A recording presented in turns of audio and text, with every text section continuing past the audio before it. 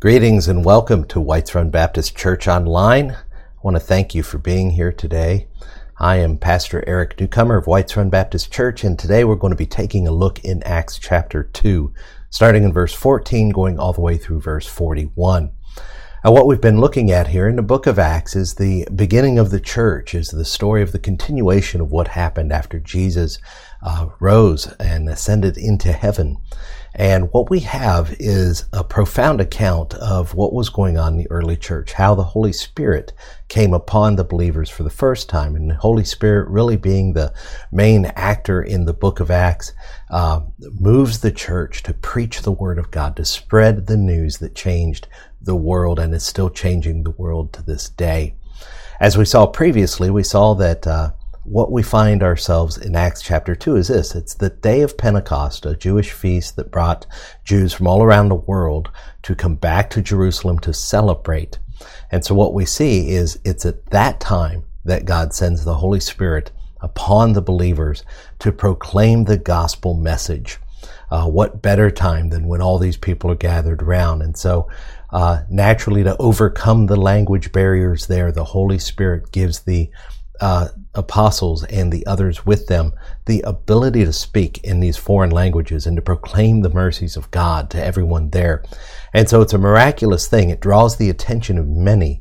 And what we're going to see in the sermon here is that Peter takes that opportunity to stand up and proclaim the truth about Jesus Christ. And we're in the middle of kind of a mini-series in this, the greater series being called The Witnesses of the King.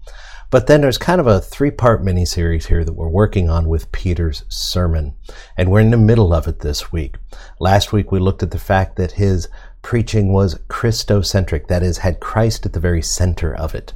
This week we're going to look at the fact that his preaching is biblical, that it utilizes as its primary raw material the scriptures.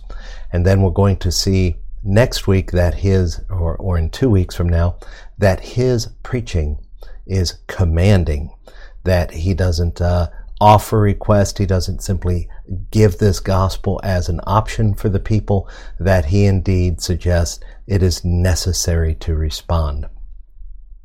So what we're going to look at this week in biblical preaching is we're going to see that Christian preaching indeed must be biblical. Now, before you check out and you say, well, this is about preaching, this isn't really for me, he's just going to go on about, how preachers should act and how preachers, what they should say from the pulpit and this kind of thing. That's not at all what we're looking at. We're looking at a broader picture than that. That's certainly part of it, and that's the example we're seeing in Peter here. But the bigger picture is this, that when we do ministry, that is, when we share the gospel, whether it's with our neighbor over a fence, whether it's with a stranger in the marketplace, whether it is from the pulpit of our churches or on the streets, preaching to others, we have to have as our raw material the Bible for our preaching. And we see the example here in Peter, and we will see this example continued through all the preaching of the book of Acts. And so what we're going to see is you're going to see the whole counsel of God. Jesus in the Gospels, the Old Testament, the New Testament, all attest to this fact that it is the Word of God that God uses to save people. Therefore, it must be our primary source in all that we do for preaching and for teaching in our churches. So we're going to hear the summary of Peter's sermon again. We're going to read verses 14 through 41. I want to remind you that this is a summary, as it notes at the end that he used many other words to encourage the people. But we're going to take a look at this nonetheless, and we're going to see what we can learn from it. Look at his emphasis on the Bible. Begins in verse 14 like this, "But Peter, standing with the 11, lifted up his voice and addressed them, 'Men of Judea and all who dwell in Jerusalem, let this be known to you, and give ear to my words. For these people are not drunk as you suppose, since it's only the 3rd hour of the day. But this is what was uttered through the prophet Joel. And in the last days it shall be, God declares, that I will pour out my spirit on all flesh, and your sons and your daughters shall prophesy, and your young men shall see visions, and your old men shall dream dreams. Even on my male and female servants in those days I will pour out my spirit, and they shall prophesy. And I will show wonders in the heavens above and signs in the earth below, blood and fire and vapor of smoke. The sun shall be turned to darkness and the moon to blood before the day of the Lord comes, the great and magnificent day. And it shall come to pass that everyone who calls upon the name of the Lord shall be saved. Men of Israel, hear these words. Jesus of Nazareth, a man attested to you by God with mighty works and wonders and signs that God did through him in your midst, as you yourselves know. This Jesus, delivered up according to the definite plan and foreknowledge of God, you crucified and killed by the hands of lawless men. God raised him up, loosing the pangs of death, because it was not possible for him to be held by it. For David says concerning him, I saw the Lord always before me, for he is at my right hand, that I may not be shaken. Therefore my heart was glad, and my tongue rejoiced. My flesh also will dwell in hope. For you will not abandon my soul to Hades, or let your Holy One see corruption. You have made known to me the paths of life. You will make me full of gladness with your presence.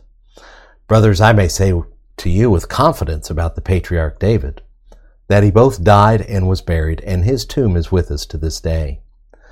Being therefore a prophet, and knowing that God had sworn with an oath to him that he would set one of his descendants on his throne, he foresaw and spoke about the resurrection of the Christ, that he was not abandoned to Hades, nor did his flesh see corruption.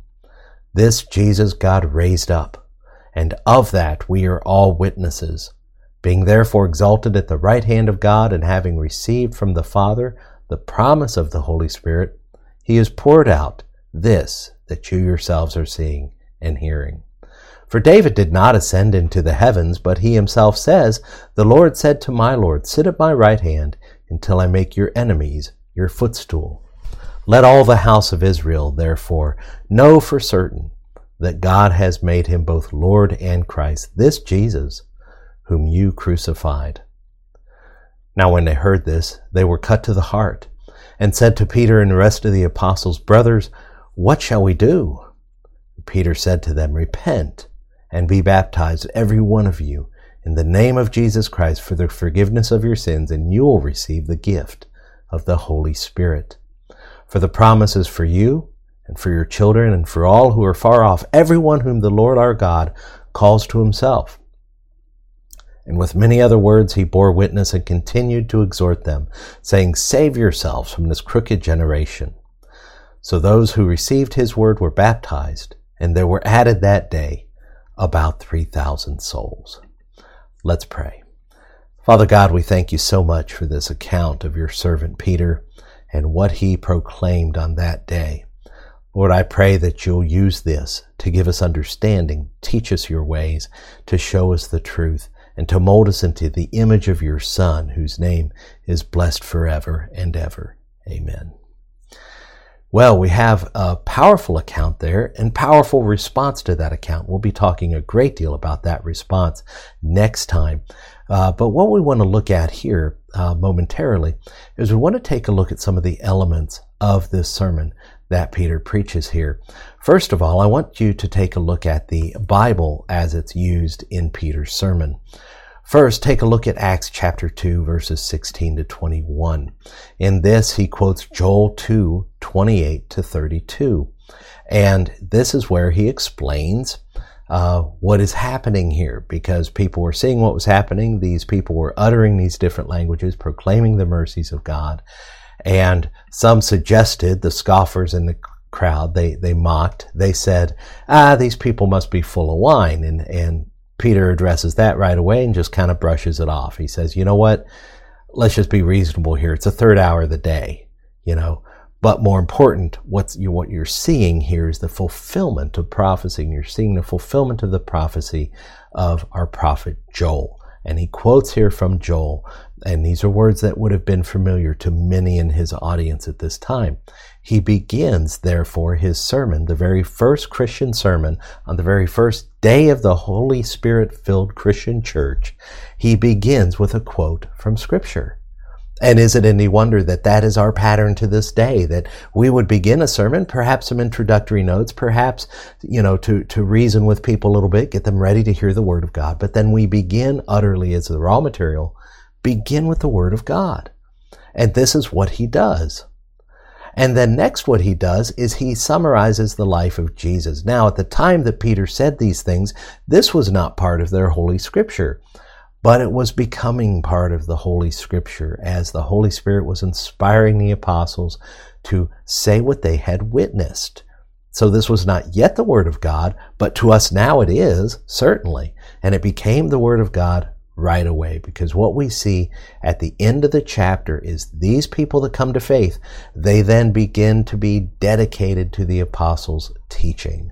That is, everything that they saw Jesus do, everything they heard him teach, this is what Jesus commanded they should make disciples with, all that he had taught, teaching them to obey these things. So although this is not yet the Word of God, it was later written down by the apostles and indeed becomes the Word of God. But Peter draws again from the Old Testament. So he speaks about Jesus. He says, this Jesus, he was attested to you by works. You know this. He was here. You crucified him. And this was all the plan of God. Well, then he gets here to Acts 2:25 here. David says concerning him. And so he quotes again from the Old Testament. This time he's quoting from David from Psalm 16, verses 8 through 11. It was well known in the day of Peter and the beginning of the church that many of David's psalms had messianic content. David was seen as a prophet because he wrote the Word of God in the Psalms, and much theological truth came to bear, much historical perspective comes in through these Psalms, but also coloring all of David's Psalms is the fact that he got a word from God concerning a covenant that one would be put on the throne from his line, a physical descendant of David, would reign forever. And so this special promise of God, this covenant as it's accounted in the Old Testament in 2 Samuel chapter 7, is something that David realized as he wrote the Psalms and as the Holy Spirit carried him. But as people read his Psalms through the years, they began to realize, this speaks of David, but then it goes beyond David. This goes somewhat outside the lines of a mere man. This is something beyond David. And then they began to identify those verses as pertaining perhaps to this descendant of David that would come, that would be the Messiah, the Christ. And so this was well known in the time. Peter uses this information. He says, look, right here in Psalm 16, David wrote this. And he says, I saw the Lord always before me. And he says, you will not abandon my soul to Hades or let your Holy One see corruption. He says, now let me speak frankly about David. David's dead and buried. And so here we have another reference that indeed he is using David as a historical figure here. It's as if Peter's assuming that the whole Old Testament is true. And he says, this David, we know he's dead. And he was buried, and his tomb is right here. You can go down the street and see it. And so he's making this argument from the Scriptures, from the history given, that this psalm goes beyond a description of a mere man. It goes beyond what would apply to David. And so he uses the Scripture in this way to argue it.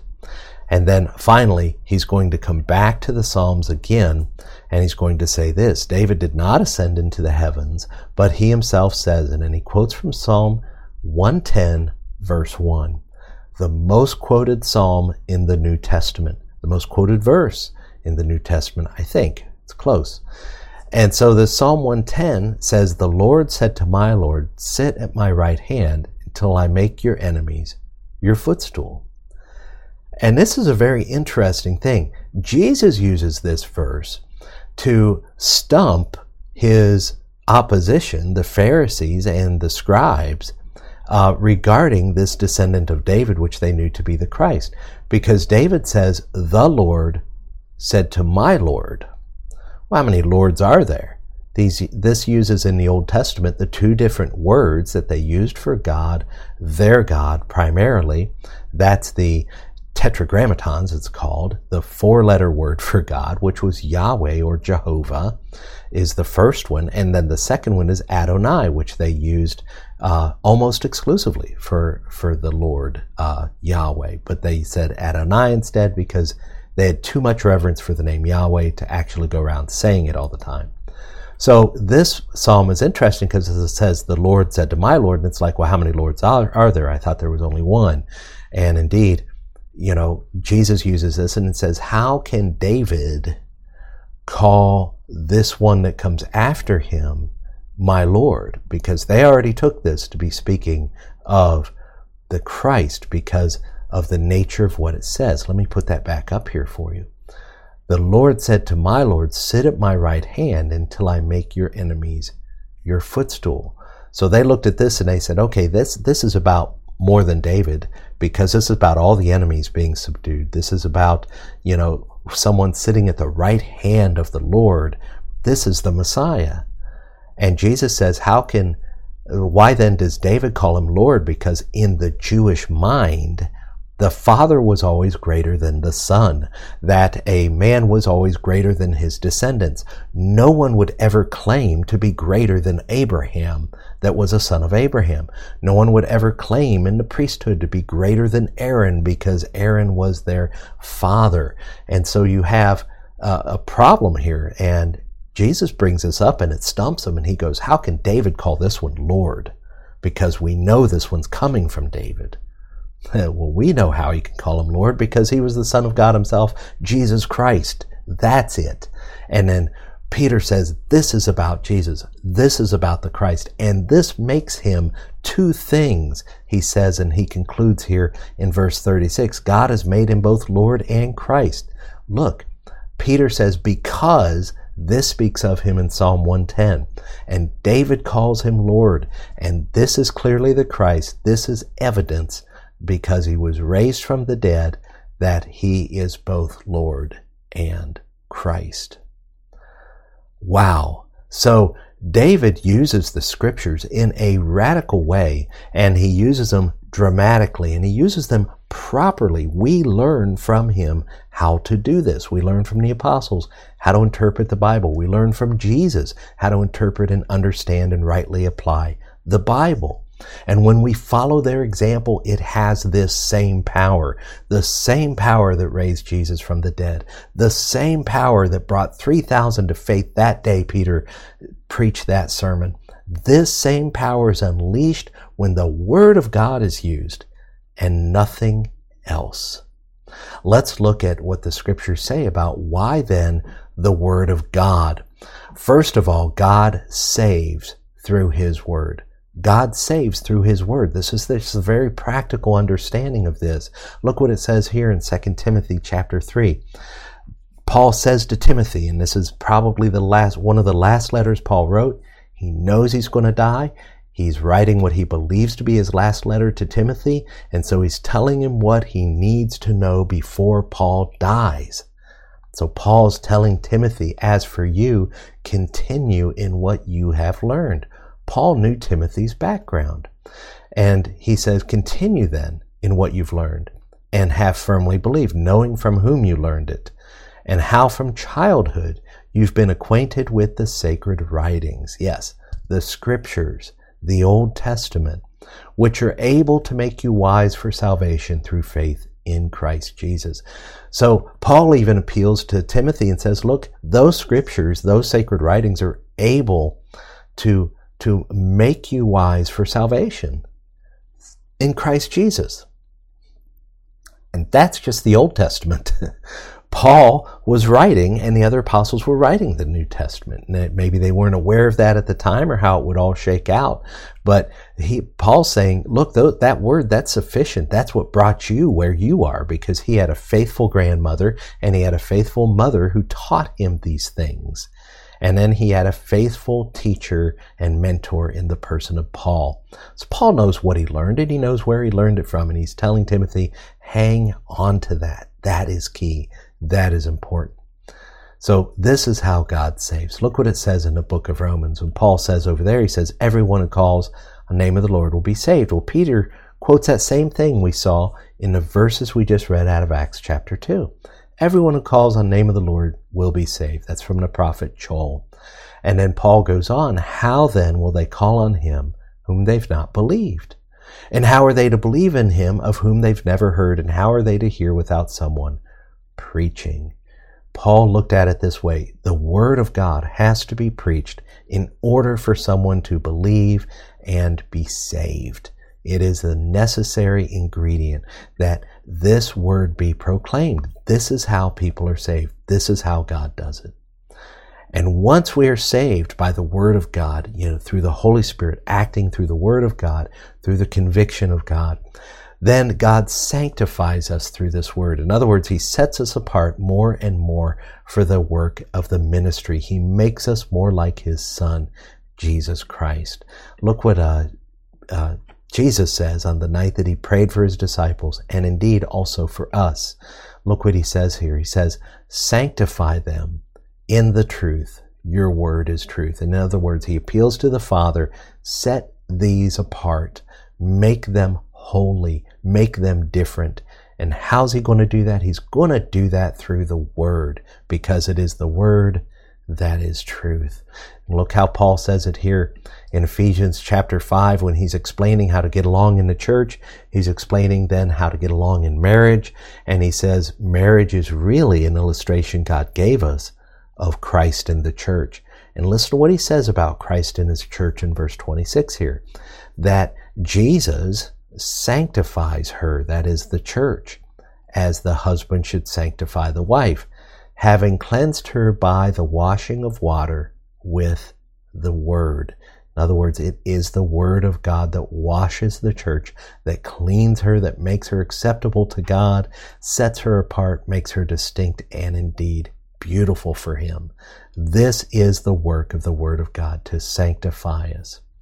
This is important. Why the Word of God is chosen? Well, Jesus affirmed the Word of God.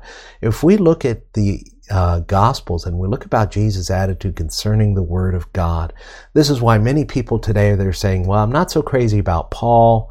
I don't like that Old Testament stuff. Just give me Jesus. Well, when we just give you Jesus, we go to the Gospels and we find out Jesus wants you to have all that other stuff too. He wants you to have Paul. He wants you to have the Old Testament. Because look what He says about the Word of God. In Matthew chapter 5, in the Sermon on the Mount, He says this about the Word of God. He says, do not think that I have come to abolish the law or the prophets. I have not come to abolish them, but to fulfill them. This was Jesus' attitude. In John, he says this about the Word of God. He says, you search the Scriptures because you think that in them you have eternal life, and it is they that bear witness about me. Jesus was claiming to be the bread of life.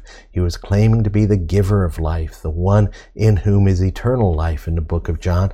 And He comes along and He appeals. He says, look, you're looking for eternal life in the Scriptures. They should be bringing you to me. And He's talking about the Old Testament. He's saying that should bring you to me. And indeed, it should. Look what He says in the book of Luke, in the end of Luke and Jesus' resurrection appearances. There's much about the Word of God in Luke chapter 24. He comes along, two of His disciples walking on the road. They're leaving Jerusalem. Jesus has been crucified. They've heard rumors of Him being raised, but nevertheless they are discouraged, leaving the city. Jesus intercepts them, walks along the way with them, and He says this, and it says this about it. Beginning with Moses and all the prophets, He interpreted to them in all the Scriptures the things concerning Himself. You say, give me Jesus and leave the rest of it aside. The only way you're going to get Jesus is you're going to get the Scriptures beginning to end, Genesis to Revelation. It is all about Him. And you can only have the fullness of Christ through the fullness of God's Word concerning Him. And so this is powerfully important. When Jesus is transfigured, the disciples go up on a mountain with Him. He takes 3 of His disciples, and they see Jesus transfigured before them. One of the people standing there is Moses, and the other is Elijah. And some say that that represents then the whole Old Testament, Moses being the law, the first 5 books, and Elijah representing the prophets, which are all the books that follow that. But there's more than that about that. The appearance of Moses there is important because Moses said in Deuteronomy 18:15, he says this, he says, "The Lord your God will raise up for you a prophet like me from among you, from your brothers. It is to him you shall listen." You notice that? It says, it is to him, singular, you should listen. And so Moses was talking about a particular prophet. Now, many prophets came along, and indeed, they should be listened to. But this one in particular, it says, it is to him you shall listen. Well, guess what happens on the mountain during Jesus' transfiguration?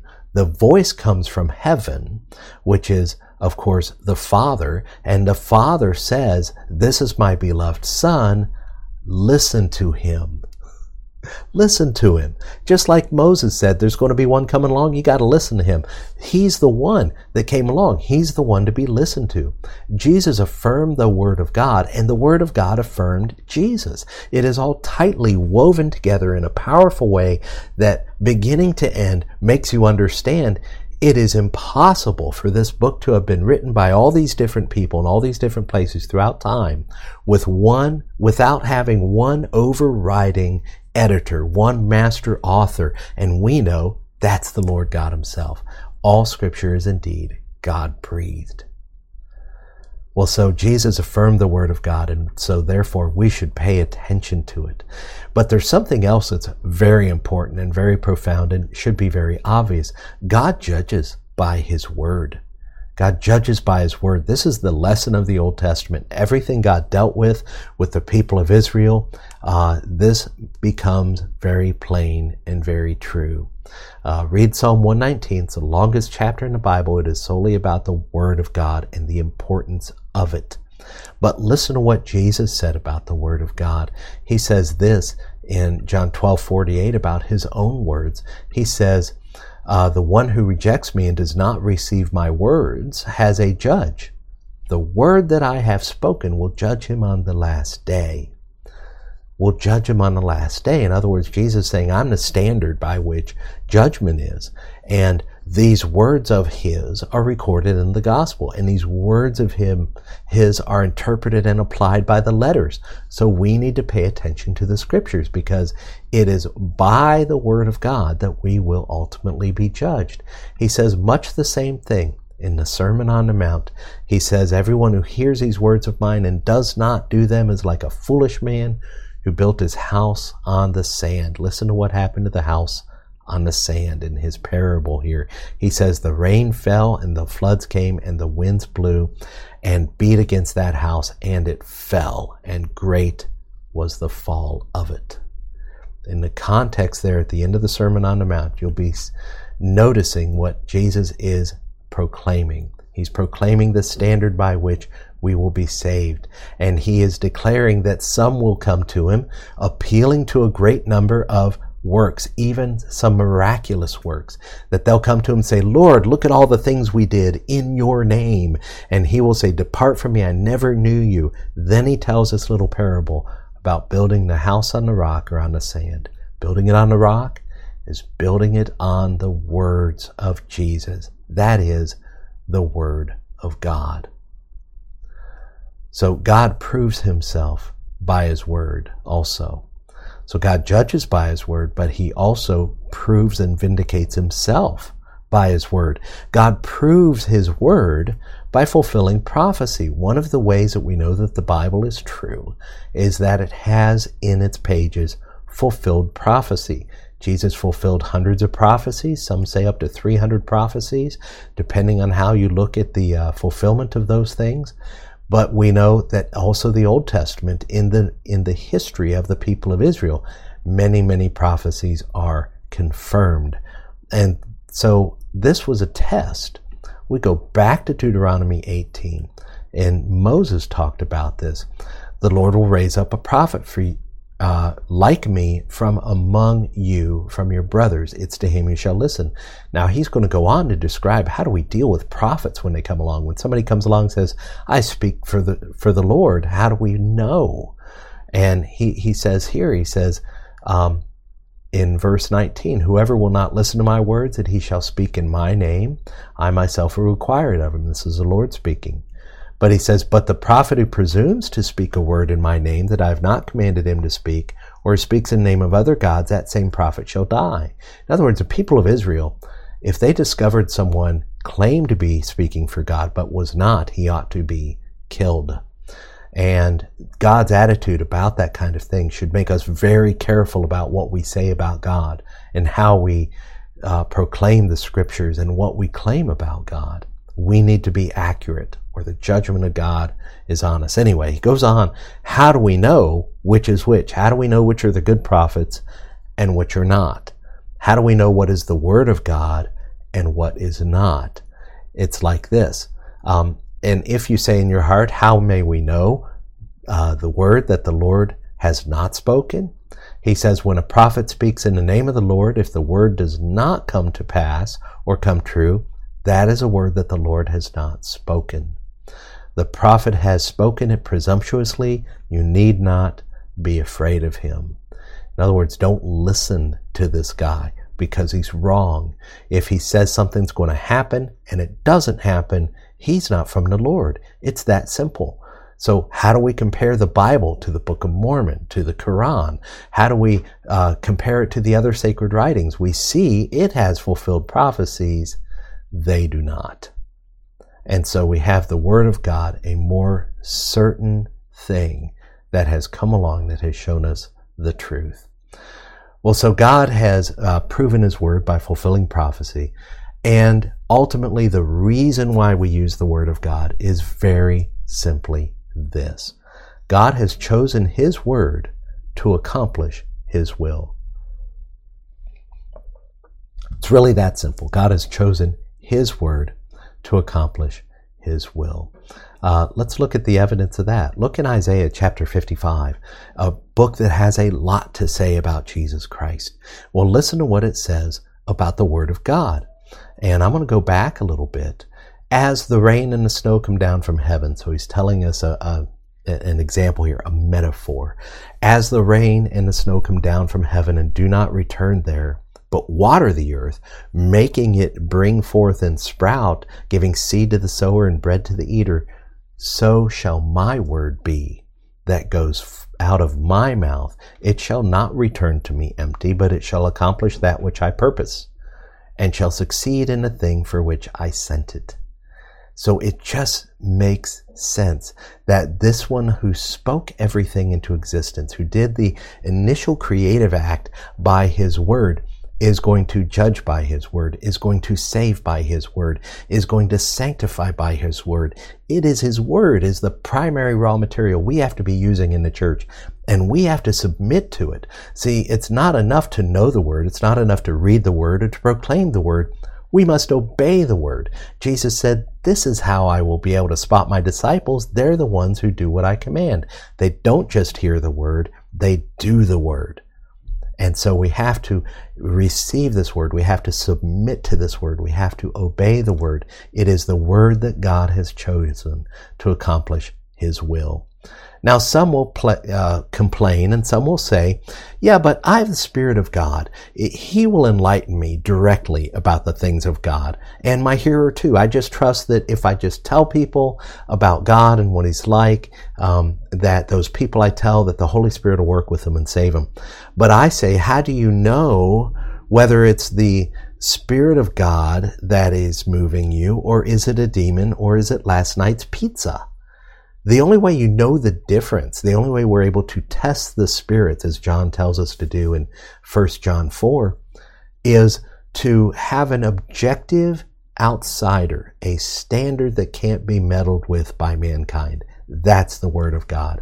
That's our test. That's how we know what is true and what is false. It is the Word of God. We can't go on our feelings because our feelings come out of a heart that is corrupted. I would refer you to 1 Corinthians chapter 2, verses 6 and following. That will be very helpful. You can see them there in your notes. That the things of God are simply not in the mind of man that we could conceive them. The plan of God is not something we could come up with. It is far too fantastic. It is far too great. It is something that would be impossible for man to come up with, because man suppresses the truth in unrighteousness, according to Paul in Romans 1. The Spirit of God indwelling us, even so, we're prone to bias. We're prone to pride. We still sin, and we still have the ability to act selfishly, even with the Spirit of God, even believing the gospel. So the content of the Bible is what we turn to. The Holy Scriptures is what corrects us and what brings us to salvation and what sanctifies us. By our nature, we seek out what we want to hear. But in the wisdom of God, He gives us His Word, and He gives us His Word by the Spirit, and by that same Spirit, He confirms the Word in us and gives us understanding of the Word. Perhaps the best way to understand why and how God uses His Word is to consider the alternatives. What are the alternatives to the Word of God? The alternatives to the Word of God are the things of man. This would be philosophy and psychology. It would be science, or as they say these days, the science. And let me give you a hint. If anybody says the science, they really don't understand science. It's not a thing. It's a process. And so these things are of men. Religion is of man. Now, all these things come to bear. A true Christian should be aware of and be able to interact with and be able to indeed use philosophy to further their understanding of things. Psychology can be very useful in its observations, but generally its assumptions and conclusions are wrong.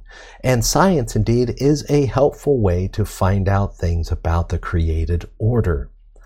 But these things are things of man. They do not originate with God, although the principles behind them originate with God. The created order originates with God, but then these things are the interpretations of man without the guidance of Holy Scriptures. All these things are useful, but all of them should be subjected to the standard of God's Word. Indeed, they stand under God's Word. Let me take you to 2 Timothy to explain some things to you. See, the things of man ultimately fail. Philosophy, psychology, science, religion. These things ultimately fail to bring about what God wants to bring about in people, and that's the new birth. That's to save people. That's to bring, for the will of God to be done on earth as it is in heaven, and all these things. We're told that in the last days, people will come that will not tolerate the gospel. And we see this in 2 Timothy, that what they have built themselves upon, this shifting sand, sounds like this. Listen to what it says. Well, Paul talks to Timothy about this. Remember the context, possibly Paul's very last letter, definitely the last written to Timothy. And let's take a look at what he says here. He says, the time is coming when people will not endure sound teaching, but having itching ears, they will accumulate for themselves teachers to suit their own passions. And they will turn away from listening to the truth and wander off into myths. This is a description Paul is saying in the last days. A time is coming. And when we see words like that, when we see verbiage like that, we think in terms of the last days. Well, let me tell you, when you analyze what the Bible means by the last days, they started with the coming of Christ, the first time. They'll consummate with His return. And so we are in those last days. We are in these final days, and we have been since Christ ascended into heaven. And in these last days, it is the gospel that is operative. It is the gospel going out into the world, and it being resisted by the world and its prince, the devil. And this is what we have, and this is what Paul describes. These people have itching ears. They don't want to hear what's true. They want to hear what suits them. Well, what does he tell Timothy to do about this? Well, the verses preceding this, verses 1 and 2, 2 Timothy 4, he says, I charge you in the presence of God and of Christ Jesus. So this is really important. He says, I charge you in this. Let me take you to the scriptures so you can see. In the presence of God and of Christ Jesus, who is the judge of the living and the dead, and by his appearing and his kingdom, preach the word. Be ready in season and out of season. Reprove, rebuke, and exhort with complete patience and teaching. Yes, teaching. And so he says, preach the word. Preach what? The word. No, not your opinions, not Oprah's opinions, not Dr. Phil, not any kind of thing from the religions or the philosophies of men. No, preach the word of God. See, the competition for Timothy was not Jesus' deniers. Is our primary competition in the church? It's not the atheists. It's not those who aren't interested or don't understand. It is those who distort the message of the gospel to suit their own desires. Like people who want to remain in their sins, so they soothe themselves with thoughts of the love of God, thoughts of salvation, happy thoughts about Jesus, but they leave out the part about conviction and repentance. Mankind suffers from a self-deluding depravity that will stop at nothing to avoid the truth. This is terribly important and terribly true, that our only chance to be saved is by the power of God. The gospel is the power of God unto salvation. So let me ask you a couple questions here. How can we be sure that our own self-delusion is circumvented? In other words, how can we be sure to get around that? Because we have this tendency to deceive ourselves. We have this tendency in ourselves, even as saved individuals with the Spirit of God, to try to get our own way. How do we get around that? And here's something else that you might want to think about, is the preacher has the same problem as the hearer. See, when I talk about mankind's desire to reject the things of God, to hear what he wants to hear, to ignore the truth, and to chase around after his own lies and his own religion, his own philosophies, I'm not just talking about you, I'm talking about me. And I have to talk about me first before I talk about you. When I look at the Word of God, I have to let it work on me first, convict me first. Then I can turn around and take it out on you. But it's got to deal with me first. How can we be sure that the bias or weakness of the preacher does not compromise the truth? See, the only way we can be sure that both the preacher and the hearer have their own self-delusions and their own will and their own sinfulness bypassed is by the Word of God. It is the only objective truth that we have, and so it has to be our primary raw material. Every foolish philosophy of man, every desperate attempt at man-made self-serving and false religion has already been considered by God, because it's already known by God, and it is addressed somewhere in His Word.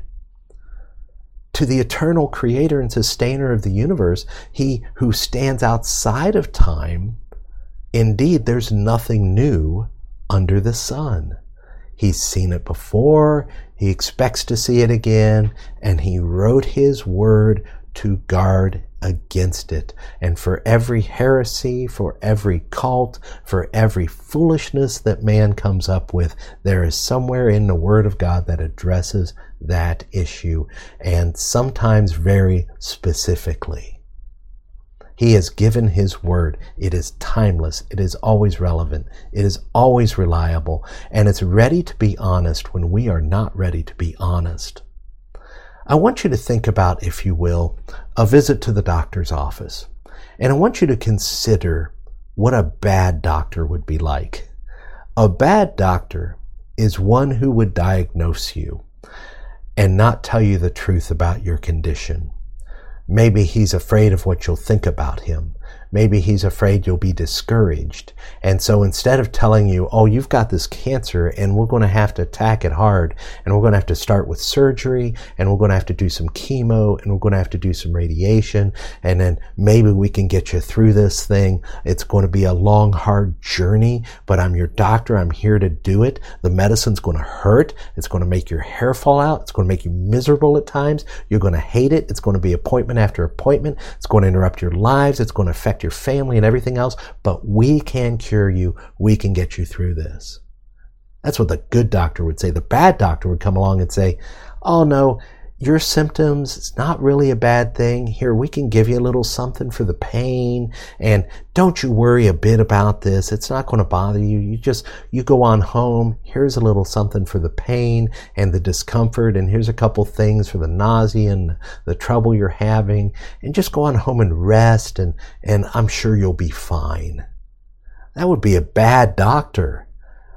We need a good doctor, and a good doctor is the Word of God. It is the unbiased one. It is the one that comes forward and says, look, here's your real problem. And think about ourselves and with regard to our real problem is sin. This is why the final invitation that Peter gives in his sermon is repent and be baptized, because what he said cut people to the heart. They said, what do we do? He says, repent, be baptized, and you'll receive the gift of the Holy Spirit. In other words, you'll receive that which comes and heals. You get the real diagnosis is this, sin. And the real solution is this, the gospel, and the healing of the Holy Spirit of God, who will bring us from death to life, literally makes us alive, literally makes us new again. New creations is what we're called. The Word of God's the only one that will honestly do that for you. So what do we do with what we've learned today? Well, here's what we do. First of all, learn to rightly handle the word of truth. One of Paul's encouragements to Timothy was this: do your best to present yourself to God as one approved, a worker who needs not to be ashamed, rightly handling the word of truth. Learn the word of truth. Learn to rightly handle the word of truth. Learn to use it for yourself in your devotion and your understanding of God and your growth and sanctification. Learn to use it for others as you share the gospel, as you encourage and help others. And the first thing we have to do, even before that really, is to repent and believe the gospel. This was Peter's invitation at the end, included repentance. He says, repent and be baptized, every one of you. And Jesus, this is what he came and proclaimed from the very first. The same thing that even John the Baptist was proclaiming to introduce Jesus is repent and believe the gospel. And finally, if you find yourselves in one of those places that compromises the Word of God, if you find yourself, maybe you haven't joined up with a church yet, join a Bible-believing church. Let us help you with that. Contact us. We can help you find one in your area. Let's close with a word of prayer. Father God, we thank you so much for your great ministry to us by your Word and by your Spirit. I pray that you're known through this message. I pray that the Word of God goes out and accomplishes all that you have for it to do. We thank you for that Word. We thank you that indeed we can trust it, that you've given us something to hold on to. Now, Lord, in each hearer today, I ask you to use that Word to convict them, to bring them to yourself, to wash them and make them new with your Spirit and make them beautiful to you. Lord, I pray that you'll accomplish a great many things with this in this day. We praise you. Amen. Well, like I said, if you need to find a Bible-believing church near you, we can help. Contact us at whitesrunbaptist@gmail.com. I will answer those personally, and we can help you find the truth. If you have any other questions or any comments or any suggestions, please send them to us there, and we will respond to you personally. God bless you, and enjoy the day that the Lord has made.